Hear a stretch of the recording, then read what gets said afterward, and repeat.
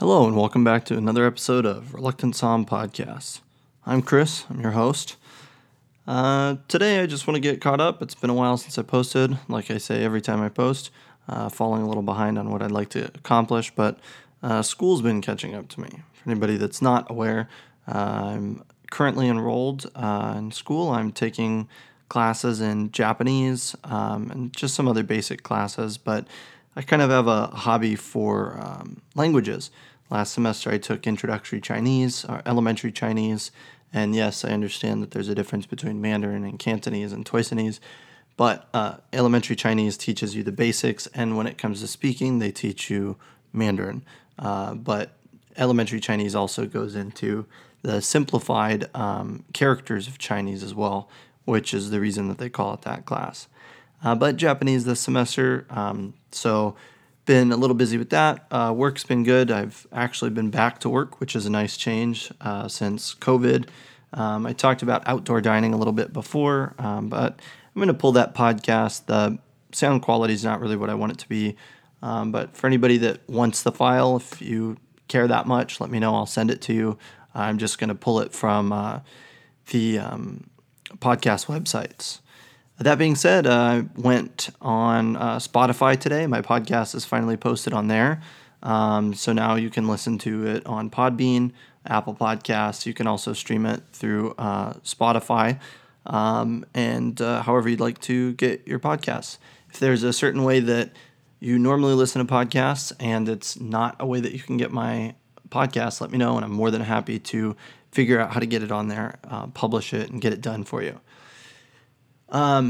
So today I wanted to post, I got caught up with homework, but also it's kind of a crazy day. It's been a crazy weekend this past weekend also. There's obviously fires all over the West Coast right now, but the California fires today, all day here in San Francisco, it's just been orange and kind of overcast and really dark. So I feel like it's just been one really long night. Last night, went to sleep. It was nice and cool, left the windows open. I woke up this morning and living room's covered in ash. So besides homework, there's been a little bit of cleaning going on today and a little bit of putting things away and also staying indoors and trying to keep up to date with what's going on with the fires and how they're affecting the wine industry. And so far, most of the wineries seem to be doing fine. The fires don't really seem to be affecting them that much. There's no signs of smoke taint as of yet. For anybody that doesn't know what smoke taint is, I don't necessarily understand what it is either, except I know that it's something that they don't want. But from what I understand, it's the ash affecting the quality of the grapes, affecting harvest, and affecting the process of winemaking. I could be wrong. If I'm wrong, please correct me. I love being corrected. Call me out. Blast me. Put it on Facebook, put it on Twitter, whatever. Just call me out. Talk shit if you need to. If that's what you need, whatever. If you're right, you should be proud of being right. You should be proud of having that knowledge. Maybe don't treat me like shit, but I'm all good for a fair jab here and there. So bring it on. So besides fires and obviously the increased or decreased quality of air here in San Francisco, outdoor dining is still the only way that dining is happening in the city or in the state at this time. Outdoor dining. I think I said that. I don't think I said indoor dining. Anyways, indoor dining is still not definite as to when we'll be able to reopen here in the city. There's obviously things that we'll have to get in the process of, get in the habit of. We'll also have to lower some numbers, obviously. There's plenty of things to do to get to the point where we need to get to open up. Unfortunate, though, that it's taking so long, and I do think that some of the priorities might not be right, but, I'm not in control. I'm lucky to have a job. I'm lucky to have the job that I do, and I'm lucky to have time to sit here and talk shit to a microphone and expect that one day somebody might listen to this stuff. And I know there's some people out there that listen to this stuff. Thank you. I love you. But aside from that, the outdoor dining is kind of a crazy thing. Working outdoors and dining outdoors and being outdoors with this increased air quality, so poor air quality, is kind of crazy. I mean, anybody that's gone for a walk to the store nearby your house knows that it's not the easiest thing to do with a mask on. Now, imagine doing it with an N95 mask on. N95s, or I think the other ones are called ZN95 or something, are obviously they do a better job with filtering things out. With COVID, obviously any mask helps, but with poor air quality, the smoke and the chemicals that are in the air from that are actually what's harmful, and they kind of, from my understanding, are not at all filtered by a regular mask that would assist in limiting others' exposures to COVID, as the N95s would do that and filter out all of the horrible particles in the air. So, that being said, I wanted to share my funny mask story. For anybody that's not aware, currently I'm working as a server again. So Reluctant Som isn't necessarily the title that I have at this time. But the restaurant that I was at closed down, not permanently, just temporarily.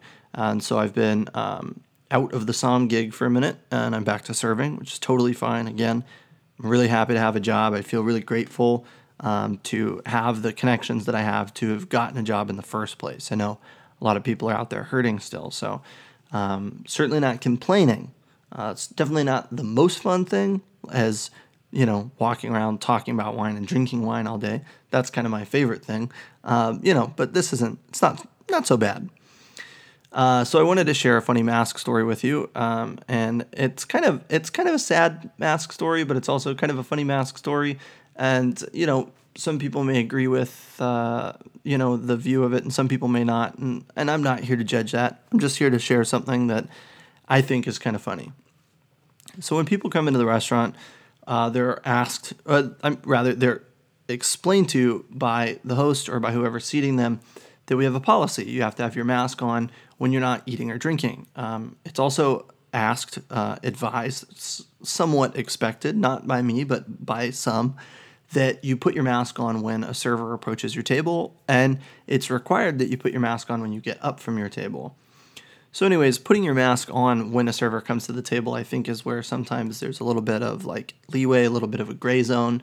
When people sit down, generally they immediately take their mask off, whether they have water, cocktails, anything. It doesn't really seem to matter. As soon as they're down, they normally have their mask off. Again, I'm not a scientist. I'm not here to judge, and I certainly do my best to enforce the policies of the establishment I work for, but I also don't want to turn away business in such trying times. So every now and then there's a customer that comes in and gives you a really hard time about having to wear a mask, which again is totally your opinion. You're allowed to think whatever you want. You're not allowed to do whatever you want. That's why there's laws and that's why there's policies in place. But you're allowed to think whatever you want, right? So just because your opinion is different than everybody else's doesn't make you right. So anyways, there's this really, really sweet family that comes in. They're up from LA. It's two little kids, husband and a wife, and they're sitting at the table. They have a great meal. They're really friendly. We're getting along really well. I have a great time. I'm talking to them about things, and everything's fine. Well, a lady walks by on a bike, and I really appreciate, she rides by on a bike, and I really appreciate where she was coming from, but I think that maybe she overstepped the line, and again, I appreciate her message, but maybe she could have conveyed it a little better. So we're sitting there, and I'm sitting tableside, and I'm standing tableside, and I'm having a great conversation with these guests, and a lady rides by on her bicycle and screams, "Put your fucking mask on when you're talking to your servers." Well, there was only a few tables on the patio at that time. It was a little later in the evening. So obviously they kind of knew that she was talking to them, which was unfortunate because they were so sweet. But I wish that lady would have been there to have handled some of the people that have been giving us a headache. So kind of funny, kind of ironic. really random because obviously I don't think it's anybody's right to tell anybody else what to do. Obviously, unless you're coming to our establishment, you got to play by our rules, But anyways, whatever. I thought it was a funny story. So this weekend was Memorial Day weekend, and it was batshit crazy. Okay, batshit crazy. It was busy, really busy. Okay, so the place I've been working at has been doing really well on Fridays and Saturdays. Business has been good. Sundays have been good. It's been great. Well, it's a whole different process now, obviously, because I don't know. I started after COVID, but I think originally they weren't open on Memorial Day weekends. Maybe like let's say the Sunday or the Monday of. And I also don't think that they were doing lunches on weekends. Well, now they do lunches on weekends, but they don't do lunches during the weekdays, and they're open 7 days a week. Okay, so on one side of the restaurant, because we have to do outdoor seating, so we have two separate sides of the restaurant. On one side of the restaurant, there's 26 tables. There's 24 tables. And on the other side of the restaurant, I think there's like 21 or 24 tables. It's quite a lot of tables. It gets pretty busy. And anyways, it was just like chaos. It was chaos. It was madness. And Friday was good. And Saturday was busy. And Sunday was a shit show. Not a shit show. Like, obviously, we're all learning. We could all improve. We could all do better. But it was kind of crazy. It was really, really, really busy. And the kitchen fell a little behind. And obviously, people don't always like waiting for their food, which is understandable. But we got through it. And anyways, after that shift, I had to have a couple beers. And obviously I can't go next door to the bar that I always like to go to and, sit down at my bar stool and have a glass of beer, have a cup of beer, have a shot, have some wine, whatever. Can't do that because everything's closed. So instead, we Postmate a 6-pack of Dogfish Head 90-minute IPA. And also a 6-pack of Asahi 24-ounce super dry lagers. So I'll be reviewing these two beers, and I'm going to throw in some wines after that. Anyways, after a long shift, beer is good. I mean, all the time, beer is good. I love beer. But Dogfish Head 90-minute IPA is really delicious. The first time I ever had a beer from Dogfish Head, I had the 60-minute. I wasn't hugely impressed, and I thought Dogfish Head's not for me. Again, I've talked about this in previous podcasts. Being younger or being a more inexperienced drinker, you tend to make broad, bold, and slightly ignorant statements about things and very large generalizations about things when it comes to something that you don't like or something that you do like. I like Pinot. I love all Pinot. Or I like Cab. I love all Cab. Or I'll never like something like this.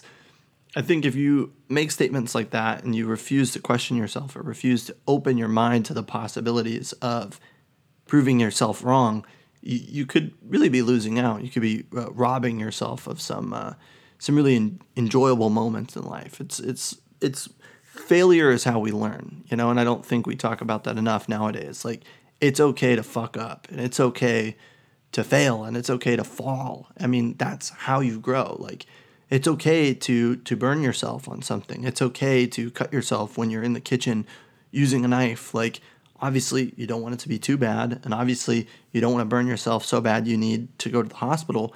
But, like, messing up is okay. Like, that's how you get better. You need to practice. You need to fuck up. Like, that's how you're going to gain the experience. That's how you're going to remember what not to do. And so anyways, back on point, Dogfish Head 90-minute. I haven't had Dogfish Head 90-minute in a long time, but the last time I had it, I had the 90-minute, which was awesome, and then I had the 120-minute, which was bonkers. It was really delicious. So anyways, I was really excited to have Dogfish Head 90-minute IPA. So it's 9% ABV, so obviously I was really excited to have it after a long shift because, just every now and then a nice drink after work is very welcomed, especially if it's been a stressful day. That's why happy hour started in the first place. Everybody needed to have a drink after work. But anyways, so the beer itself is Imperial Pale Ale. So I'm not really sure. This is where my inexperience with beer kind of cuts in. I'm not really sure if Imperial IPA designates it as a double IPA, or if double IPAs and Imperial IPAs are different, or if they're the same thing. Not really too sure. But anyways, the beer itself had a little bit of pine, a little bit of like that resinous characteristic that you find in some IPAs. But then it had like a really nice fruity, like citrusy appeal to it. A really great profile of citrus and fruit without being like overly bitter and overly hoppy. It's malty, so it kind of took on like a triple, like a Belgian style triple characteristic, or it kind of took on like that really like savory style beer. And I decided to look it up because I wasn't really sure if I could define what a 90-minute IPA was, or 120-minute IPA, 60-minute IPA was. So anyways, the dudes that started Dogfish Head, I guess, took a electronic machine and figured out a way to like hotwire it. So during the brewing process, I don't think 90-minute was the start of it. Let's say 60-minute was the first one. For 60 minutes, this thing would shake and it would slowly, continuously add hops into the brewing process, which, from my understanding, my limited understanding that is, allowed the beer to go from what would be a very bitter, very piney beer into more malty characteristic with fruitiness and citrus notes. So the beer was really good, but I got about halfway through it by the time I decided it was to go into the Asahi 24-ounce super dry lager. Okay, Asahi, let's see, how do I say this without insulting entire countries of beer makers? Yeah, I'm probably gonna regret this one day, but that's okay. We're gonna go for it. I'm sure that Mexico has a lot of really great beer. In fact, I've had a lot of really great beers from Mexico, and I'm not too keen on Mexican craft beer, right? And I'm not super keen on Japanese craft beer either. I've had some things like Hitachino or Hitachino, or however you say it. I've had some things like Coedo, and I've had some of these like, nicer style beers, or more sought after beers, or more highly thought of beers, or whatever. But, and again, this is not my forte. Wine is a little bit more my forte, but Asahi is kind of like Sapporo, is kind of like Suntory, right? Just like Corona is kind of like Coors, is kind of like Dos Equis, is kind of like Pacifico. Stylistically they're similar. There's not a huge diversity to them, and I don't think there's supposed to be. I think the beers are supposed to be drank cold, and they're supposed to be delicious. Okay? So, the beer is called Super Dry Lager, and it's 24-ounce can, right? So it's double of what a normal can or bottle would be, and it's called Super Dry. And so the reason they call it Super Dry is the Japanese have this word, and it means it's karukuchi, and karukuchi doesn't actually have like a translation in English, but it's kind of a characteristic that's a quick, clean finish with foods and with beers, from my understanding, and that's why they've named this beer Asahi Super Dry. Obviously, we can argue all day about having a dry martini that's made of liquid, or having an extra dry martini, or super dry beer, when all of this stuff is liquid, and a dry wine, like maybe we could have better terms, or we could have better ways to express certain characteristics that we're looking for, but that's not my place. My place is just to sit here and talk shit to a microphone and have you guys listen. So Asahi Super Dry was really great. It's a cool bottom fermented beer, so it's a lager. Okay, so generally lagers, which I'm fairly certain are most of the other beers I suggested, like Corona, Dos Equis, Pacifico, Sapporo, Suntory, are lager, pilsner, are cool bottom fermented beers, which makes them stylistically much lighter. Whereas an ale is a warm top fermented beer, which would be Dogfish Head. So the yeast that they're using is a little bit different. The process of brewing is a little bit different as well. So they're, from the very beginning of the process, they're stylistically going for different beers, right? The cool bottom fermented beers are designed to be light, refreshing, let's say crushable, and they are. So the Asahi 24-ounce Super Dry, the one downside I would say to having such a large can is the need to drink it more quickly, because similar to, let's say, Coors Light, which is, one of my favorite, like, go-to casual beers. If I'm just going to have a beer at a barbecue and I'm not really, like, there for a beer tasting or something, I'll drink Coors Light. I like Coors Light. Ice cold Coors Light's great. Or if you like Lone Star, I love Lone Star. Or PBR, I love PBR. Or whatever you like to drink. Miller Lite, Budweiser, Bud Light, I don't care. Whatever you like is fine. But generally those lighter style beers, when they get warm, are maybe not as delicious. So anyways, I finished this Asahi 24-ounce Super Dry, and just in the nick of time, because it was getting a little warm and it was becoming a little less palatable. That's the term I like to use for things that I don't find the most delicious, less palatable. And then after I finished that, I went back to this Dogfish Head 90 minute, which had time to warm up and was now, let's say, 50-something degrees, 60-something degrees. And it was amazing. It was so good. It was delicious because it wasn't just ice cold. It wasn't just like I was pounding an ice cold 9% beer. All of a sudden I was drinking like this complex beer that was designed to be tasted and not designed to be drank, So different styles of beers, but both were enjoyed that night. I can assure you. Any alcohol would have been enjoyed that night after such a long, trying shift. But again, we got through it, learned a lot. We're all learning new things post-COVID and learning new systems and trying to develop new things that are better for us, better for our guests, and just better in general. But it's a process. And again, fucking up is part of that process. And falling on your face is part of that process. Okay, so talked about beer, talked about my own bullshit, and I've carried on long enough. So I'll probably just quickly go over a few wines that I've had lately. Two wines that I've had lately, and a wine that one of my friends reminded me of. So I have a friend from back in Texas, and he and I have been chopping it up about Pinot Noir lately, and I have gotten into like more austere, more odd, more hard to find Pinot Noirs when I was at my previous job and I was somming. I had more exposure to them. I had more ability to taste things like that. I had more guests coming and asking for things like that, and it was great. But I kind of forgot where I came from, right? So talking to him and seeing the wines that he was liking, I'm like, yeah, I like that wine too. Yeah, I like that wine too. Yeah, I like that wine too. And I forgot how much I enjoyed domestic or like classic California style Pinot Noirs. And so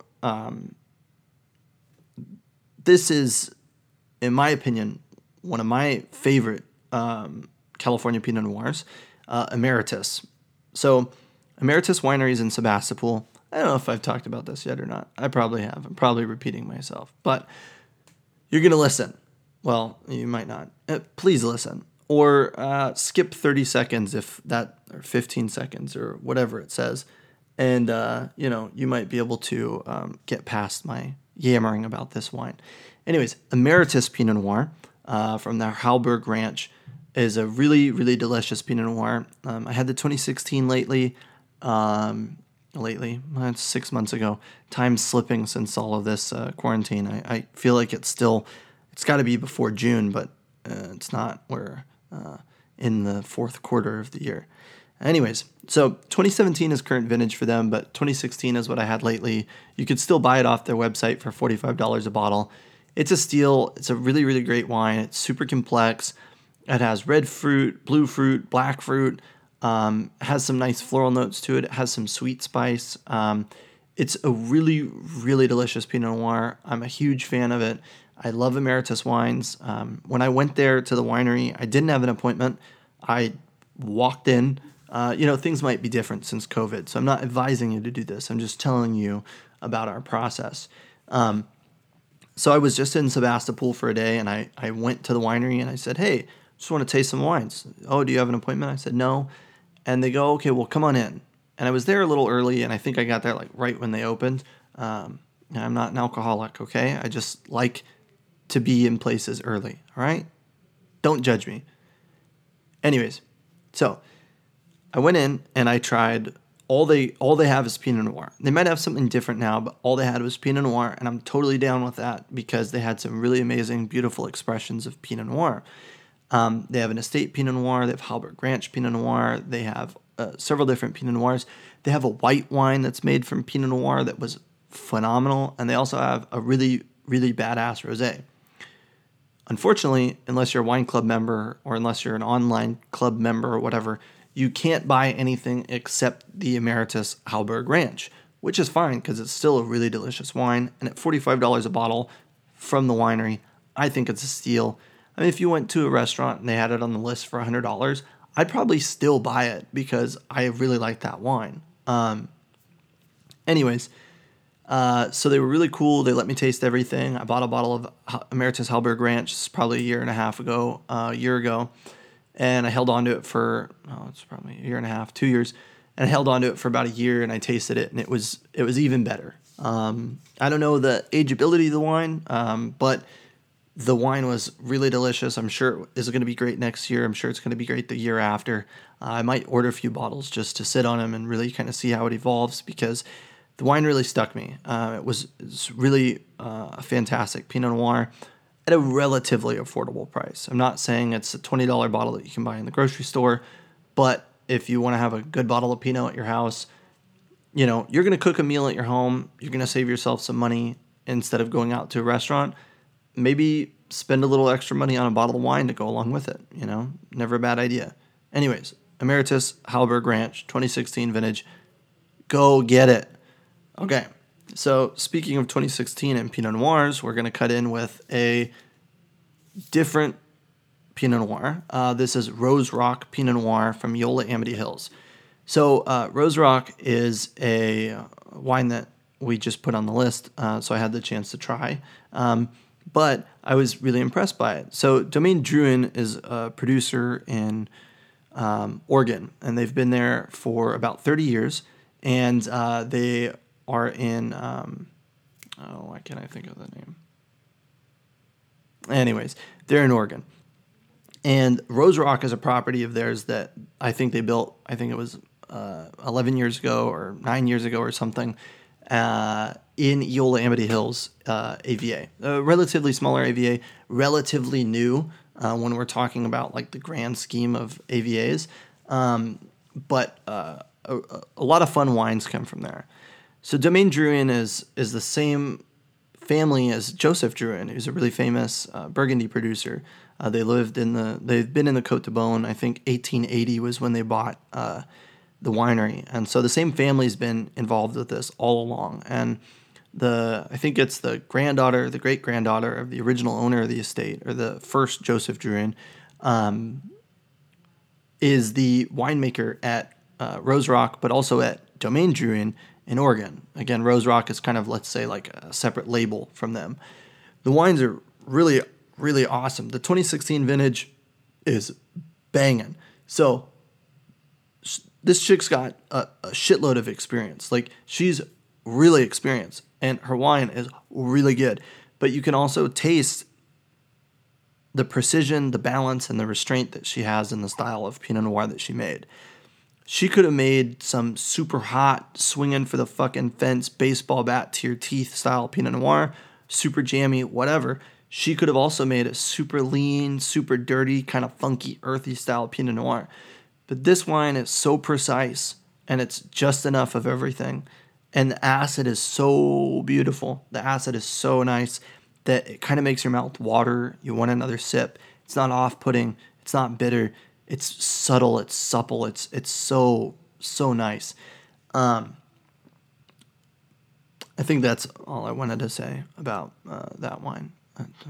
I got a little off topic. I got a little carried away. Ooh, okay, it's a good wine. Oh, I remember. So, I'm not one for rating systems like Wine Spectator, Wine Enthusiast, Robert Parker, blah, blah, blah.